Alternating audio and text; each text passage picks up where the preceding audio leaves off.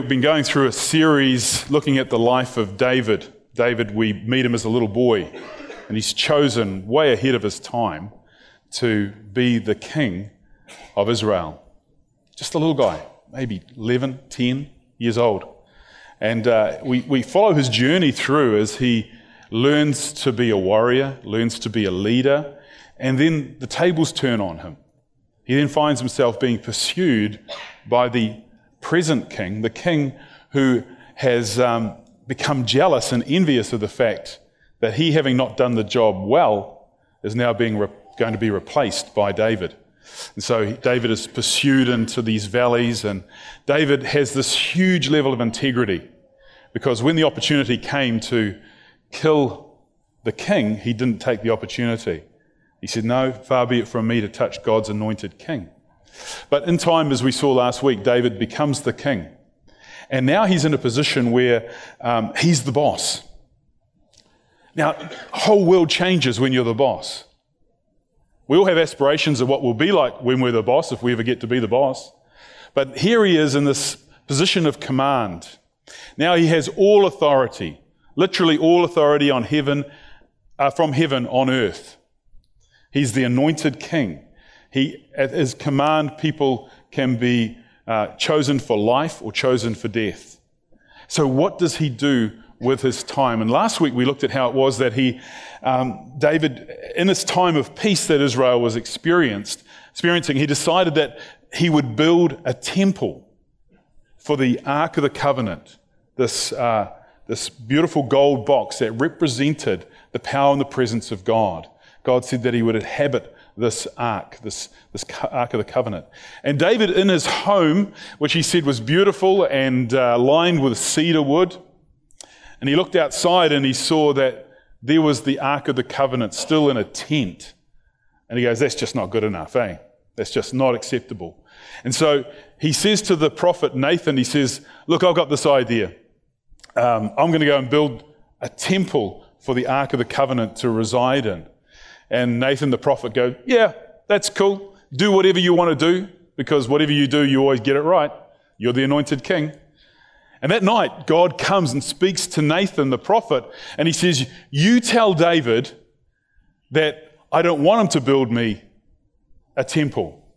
I've been freely going with the people of Israel as they've gone through the desert. I don't need a temple. I don't need a place to reside." And so you think, okay, that's cool. That's the end of the story. But it's not. Because what happens then is God tells Nathan the prophet to go back to David and says, "Because you wanted to build me a temple, I'm going to build for you something even greater. I'm going to build a legacy for your family that is going to go on for eternity. And your name and your family's name is going to be remembered by all mankind for all of history." And David is just absolutely blown away by this.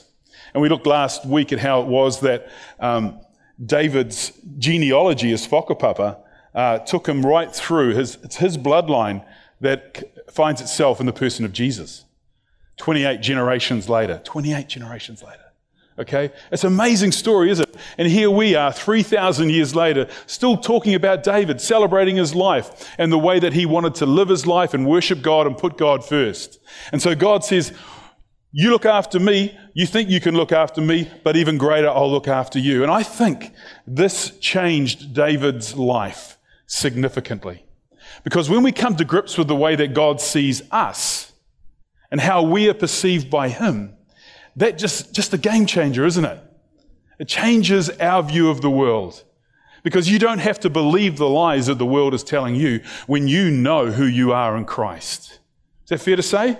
If your confidence and your identity is in Christ, people can put all sorts of labels on you, but it makes no difference at all because you know who you are. And that's what counts. And so when we talk about a commitment to grace, who has the greatest commitment to grace? God has the greatest commitment to grace. And it's up to us to catch up with what God has already done. Because God only has one plan to rescue humanity, and that is through the covenant of grace. No other way. There's no way which we can earn favor with God, is there? We can't do the dishes twice. We can't put the rubbish bin out every week just to please mum and dad. That might be a good thing to do, but we're not going to earn favour with God because God is holy and he cannot be approached on our terms. God made a way for us through the death of his son Jesus. And so a commitment to grace is God's plan. Dr. Charles Stanley, well-known American preacher, talked about a time when he was at university and he was sitting an exam set by a lecturer at the college. And as they went in as students to sit this exam, the lecturer said, I want you to read the exam thoroughly from cover to cover through to the end before you begin answering the questions. And so with this, the students did. And they got to the end and they started looking at each other, sideways glances. Because the final comment on the exam paper said, if you hand this exam paper to the table, to the teacher, untouched, you'll get an A+. And so one brave soul walked up and put the exam paper on the lecturer's desk and wandered off, and some others did. And then there were those who were furiously writing because they hadn't listened to the instructions. Okay, that'd probably be me, listening to instructions. And then there were those who saw the final instruction but didn't want to accept that it was a gift. And they wanted to prove to the lecturer that they were actually worthy of a mark that they generated themselves. Of course, they didn't get an A+. But the reason why the lecturer did this, Dr. Stanley said, is to prove that this covenant of grace, and this is an example of it, means that we can't achieve it on our own. The A+ is credited to us by grace. It's a free gift. We can't earn it in our own strength. And so when David heard these words, the Lord declares to you that the Lord himself will establish a house for you. These words would have penetrated his soul, penetrated his spirit, and given him tremendous confidence in who he is in God. These are game changers. These are life changers. These are things that when they come to us by revelation into our heart, they will change the way that we look at ourselves. And when you change the way you look at yourself, your whole world changes around you. Is that fair to say? But it's by revelation, this gift of love, this gift of grace. And let's see how it is that this rolls out, how this continues in David's life, because I think it's a real game changer for David, and how he starts to treat other people around him now has changed forever. So let's have a look at how this story rolls out. Your house and your kingdom will endure forever before me. Your throne will be established forever. Nathan reported to David all the words of this entire revelation. Then King David went in and sat before the Lord, and he said, Who am I, sovereign Lord, and what is my family that you have brought me this far? And as if this were not enough in your sight, sovereign Lord, you have also spoken about the future of the house of your servant. And this decree, sovereign Lord, is for a mere human. So David's just reflecting back to God, going, hey, I tried to do something for you. Now you're doing this for me. Why this favor? Why this grace on my family? I'm just a human. Because David's all about glorifying God. He's all about glorifying the divine. And God says, well, yeah, that's cool, but I'm going to glorify in you. I'm going to make your name great. And David's response is, but I'm just a human. What have me and my family done? We haven't done anything to deserve this. And God would say to him, that's the point. That's the point. What you have done is loved me. You have honored me. You can't return favor to me. You can't reward me. Even the attempt to build me a temple is not going to win the favor. And so I can only imagine, and maybe I'm projecting a little bit here upon King David's life, but as he would have wandered around and maybe one night just sitting out amongst the campfire, he would have started figuring out about this grace and how it was that he had so much favor upon him. And he would have started reflecting on his own life in the times when there were troubles. Troubles when David was under pressure himself, and he had a really, really close friendship with a guy called Jonathan. King Saul was trying to kill him. Jonathan, King Saul's son, was David's friend. So it was a real conundrum going on here. You had the father of his best friend trying to kill him, and Jonathan saying, hey, look, I love you like a brother. I love you like a brother. and I can see that you're going to be the next king. I won't be the next king, said Jonathan. You will be. And I love you like a brother. But listen, when you find yourself as the king, can you look after me, look after my family? And they make a covenant together, a covenant to choose to look out for one another. And this is how this little covenant is made a couple of chapters back. It says, but show me unfailing kindness like the Lord's kindness as long as I live, so that I may not be killed. This is Jonathan talking to David.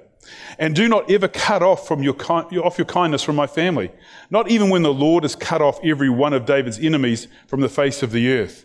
So Jonathan made a covenant with the house of David, saying, may the Lord call David's enemies to account. And Jonathan had David reaffirm his oath out of love for him, because he loved him as he loved himself. And then a few verses on it says, Jonathan said to David, go in peace, for we have sworn friendship with each other in the name of the Lord, saying, the Lord is witness between you and me, and between your descendants and my descendants forever. Then David left and Jonathan went back to the town. So they separate ways here. This relationship, this covenant that we looked at a few weeks ago, that describes a beautiful friendship between these two men, these two young men who'd fought in battle together. And yet here they were now saying goodbye, and Jonathan knows there's something in the wind. He knows that his family doesn't have the blessing of God upon them anymore. And so he's saying, listen, be it me or my children or my children's children, would you look after them? Would you look after them?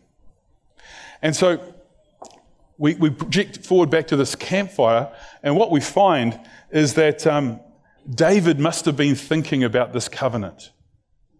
Do you find yourself, when you have times of peace and times of quiet and times of reflection, that you're sitting there and you're going, you know what, I said to my friend that I'd catch up with him. You know, wow, time's been so busy. I need to make good that promise. Yeah? Well, here's David thinking in similar terms. He's just been blessed.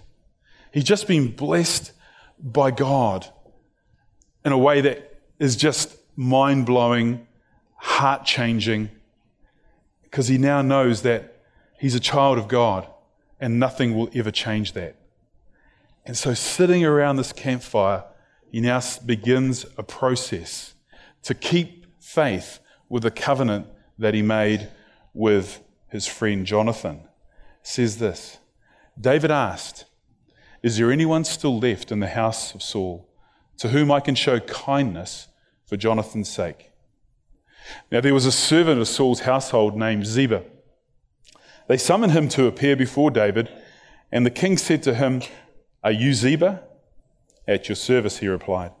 The king asked, is there no one still alive from the house of Saul to whom I can show God's kindness? Ziba answered the king, there is still a son of Jonathan. He is lame in both feet. Where is he? The king asked. Ziba answered, he is at the house of Machir, son of Amiel, in Lo-debar. Now let me just unpack this a bit for you. David's saying, where's Jonathan's family? Because I made a covenant with this household to look after his family. Even though Jonathan died in battle with his father Saul, I made a covenant. What was traditional in the day is that when a new king came into any country, the old king's family fled. Because if you didn't flee, the chances are you'd be put to the sword. That was just the nature of the game in those days. There's no evidence to suggest that David had done this, but because of tradition, because of fear, Saul's family just disappeared off the scene. But we've got this one family member now left. His name is Mephibosheth, and he's lame in both feet. And for us, when we hear this story, we think, wow, this is a picture of pity. You know, this guy's been abandoned by his family. He has no one whom he can call family to look after him. And so he finds himself now in this lame state. And how did he get in this lame state? It was through the misadventure of his nurse. It says here, Jonathan, son of Saul, had a son who was lame in both feet. He was 5 years old when the news about Saul and Jonathan came from Jezreel. That was when they were killed. And his nurse picked him up and fled. But as she hurried to leave, he fell and became disabled. His name was Mephibosheth. Okay, so here's the story. This is why the guy's lame, because his family were fleeing out of fear for the fact that this new king was going to be there. Now, Again, no evidence to suggest that David killed the family, but they were all in fear and they ran, and you can only imagine something going on, maybe going down some stairs or crossing a ditch or something, this little 5-year-old under the arm of the nurse, and somehow in her panic she dropped him, and now he was lame in both his feet. Maybe he couldn't even walk at all. Chances are he couldn't, because if he could have, he would have stumbled his way out of Israel like the rest of his family, rest of his whānau. But the story doesn't end there, because he ends up in the company of a man called Amiel, and at a place called Lo-debar. And that place literally means a place of no pasture, a wasteland, a place of desolation, a place of isolation, a place of low or no productivity, a place where you're lonely and you're separated, a place where no one wants to go because it's just that, a place that produces nothing. So why would you set up your crops there? Why would you farm there? It's just a place that is sad and abandoned. And yet here's this sad and abandoned young boy, this young man there. And he would have been feeling very, very sorry for himself, as you would expect. He would have thought, man, all my family have disappeared. Did they live? Did they survive? Did they get killed? Have they been accepted by the neighboring towns and villages and other tribes and other parts of the nations around them? Or have they all been put to the sword? He wouldn't have known. But David now is after him, wants to talk with him.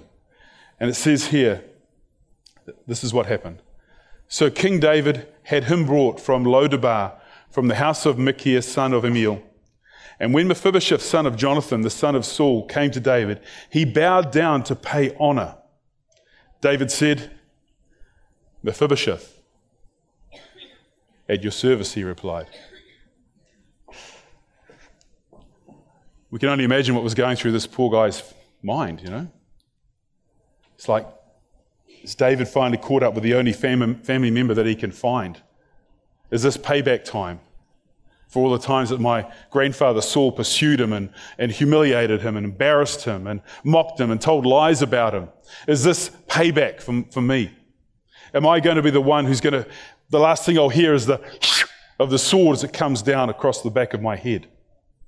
These were the things that would have been going through Mephibosheth's mind when he heard that one word, his name, being called out. It was just a point of identity. Mephibosheth, that's all David said. And he thought, here goes. As soon as he identifies himself, his destiny is going to be secured. At your service, he replied. And then David said this. Don't be afraid, David said to him, for I will surely show you kindness for the sake of your father Jonathan. I will restore to you all the land that belonged to your grandfather Saul, and you will always eat at my table. You will always eat at my table. Hold on. What? What did you just say? I'm Mephibosheth. I'm from Lo-debar. I'm from the place of isolation. I'm the cripple. I'm the one whose family persecuted you. I'm the guy with no future, no hope, and you've just said, what? You're giving me my grandfather's lands? You're restoring that to my name? And you're now inviting me to eat at the king's table? Something dramatic has just changed here. This is a change of fortune for this young man. And David said, don't be afraid. Don't be afraid, Mephibosheth. Don't be afraid anymore. And Mephibosheth bowed down and said, what is your servant that you should notice a dead dog like me? This guy wasn't being humble. This is the way he saw himself. When you live in a wasteland and you're a cripple with no family, no means of support, you are as good as a dead dog, just waiting for your last feed, which doesn't come and then you die. This is how he saw himself. But he is echoing something here that we looked at before with David, when David said to God, who am I and who am my family that you should care for me in this way? David is overwhelmed. David is in awe of the grace of God, and it has affected his life. It's become a game changer for him, and now he's starting to reproduce this in his own life. Because once your identity has been changed and you understand who you are in God, your life changes, and the way that you treat other people start to change, because your value is not based around what other people think of you. Your value is based around whom God says you are. And David, your name will be eternal. And so David's response is say, I'm going to make good on my promises as well. And let me find a family member of my great friend Jonathan. And they do, and he's a cripple. He's an outcast in society. And David says, I will raise him up. I will raise him up. And this is a surprising grace for us as we read it. It's a surprising grace for Mephibosheth as he experiences it. But let's have a look at how the story unfolds itself, because the summary is just something amazing. It says here, then the king summoned Ziba, Saul's steward, and said to him, I have given your master's grandson everything that belonged to Saul and his family. You and your sons and your servants are to farm the land for him and bring in the crops, so that your master's grandson may be provided for. And Mephibosheth, grandson of your master, will always eat at my table. Now Ziba had 15 sons and 20 servants, so Mephibosheth ate at David's table like one of the king's sons. Mephibosheth had a young son named Micah, and all the members of Ziba's household were servants of Mephibosheth. And Mephibosheth lived in Jerusalem because he always ate at the king's table. He was lame in both feet. Can you see the summary here? There's a 2-for-1 going on. The very end, the postscript, tells us the way the world remembered him, the way the world identified him. You know Mephibosheth? You know Saul's grandson? You know Jonathan's son, Mephibosheth? The guy who's lame? Oh, yeah, we know him. Where's he living? He's living in Lo-debar, out in the wasteland. Oh, in the wasteland. Oh, I suppose that's understandable. You know, he's sort of outcast now. He's a reject. He's the guy with the broken legs, right? Yeah. He's the one who's, the nurse dropped him when they were fleeing town. Oh, yeah, I remember that. He's the one with the broken legs? Mephibosheth. Yeah, I know the one. And yet twice in this passage of Scripture it says, this is the guy who now eats at the king's table. This is the guy whose life has been transformed by a grace that was given to him by David after David had received a grace from God himself. A grace that said, your name will be great. And David says, I can live with that. That will change who I am. Now I'm going to make grace available to others. And so Mephibosheth is no longer defined by his crippled feet. He's no longer remembered as the guy who had broken legs. He's the guy now who eats at the king's table. He sits with the king's sons. He discusses the king's business. He understands the king's world. He's now part of the royal family. His whole identity has been changed. And we have to see ourselves as the Mephibosheths of 2016, because the world wants to put a postscript on you that says, you're the one who's had a lame education. You're the one who has a lame business. You're the one who has a lame marriage. You're the one who have lame parents. You're the one who has a lame socioeconomic background. You're the one who has lame looks. You're the one who has a lame car, live in a lame address. You're the one who has a lame identity because you can't see yourselves bigger than the labels that have been put on you. And God says, no, you eat at my table. You deserve to be about the business of the king. You're the one who sits with the sons and the daughters of the king, because I have called you by name through the death of my son Jesus, the outpouring of grace. And the labels that the world will put on you, which call you lame, no longer count. They no longer count, because that's not the way God sees you. That's not the way his son set this thing up so that he would die for you and see you as who you think you are because of the labels other people have put on you. You don't live in the wasteland. You now dine at the king's table. Is that good news? It's good news. It's the good news because it's the gospel news. And once the gospel news permeates your heart and your understanding, you get out of bed in the morning and you don't put on the labels of the world. You get out of bed in of the morning and you say, I am a daughter of the Most High God. I am the son of the Most High God. I eat at the King's table. I get about each day the Lord's business. I'm part of the discussion with the family, with my brothers and sisters around the King's table, and no hell or high water can ever come into that room and pull me off that table. And like Mephibosheth, some of you have got to the King's table purely and only, well, all of us, by grace. You see, Mephibosheth, there's every chance that he couldn't even walk. So somebody would have lifted him up and put him at the seat. That's grace. He can't even claim to have got to the table on his own. Grace says that God will lift you and put you at the table, because this is where you belong to be. And don't let the world rob your identity. Don't let the world rob your confidence. Don't let the world tell you lies that tell you about you being lame. These lies in themselves about you being lame are just absolute rubbish that is spoken over you every day. Every television commercial you see tells you you're not, so you should be. Every time somebody wants to raise themselves up, they will diminish you. Every time you feel that you're not worthy of something, God is saying to you, hey, you eat at the King's table. And the problem is, we forget. That's it. We forget. We forget who we are. We forget our identity. We forget our place and our position. And we allow what the world thinks of us to define us. My friends, this picture of grace is grace because it blows our mind. You're sitting there going, King's table? Really?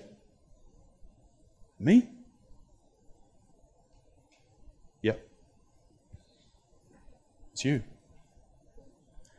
The free gift of grace. And if any of you have never discovered this, if any of you have never realized that this is whom you are, then you need to get a new identity. You need to invite Christ into your life and recognize that this forgiveness that he offers, this grace that he gives, can never be taken away. Because just like David's covenant with Jonathan, it was a covenant that could never be broken. Just like God's covenant through his son Jesus, it can never be broken. It's all weighted one way, and it's in your favor and it's in my favor, and that's why it's called grace. I just want to ask the music team to come out now, and we're going to finish here. But by way of acknowledging how easy it is to remove ourselves from the King's table, I'm just going to ask you to do something this morning as we play this last song. We're just going to I'm just going to get the musicians to play the first verse, and if you've realized that label lame, you've allowed it to define you in some way, and you need to get back to the King's table, I just want you to stand as the music begins and just allow yourself to be ministered to by the Spirit, and just say, God, rename me. Rename me. Take away that label. And then after a few moments, Colin will ask us all to stand together. But just let this be an opportunity for you to just say, God, I've forgotten who I am. I've forgotten that I'm a child of the Most High God. I've forgotten that I dine at your table. That's where I belong.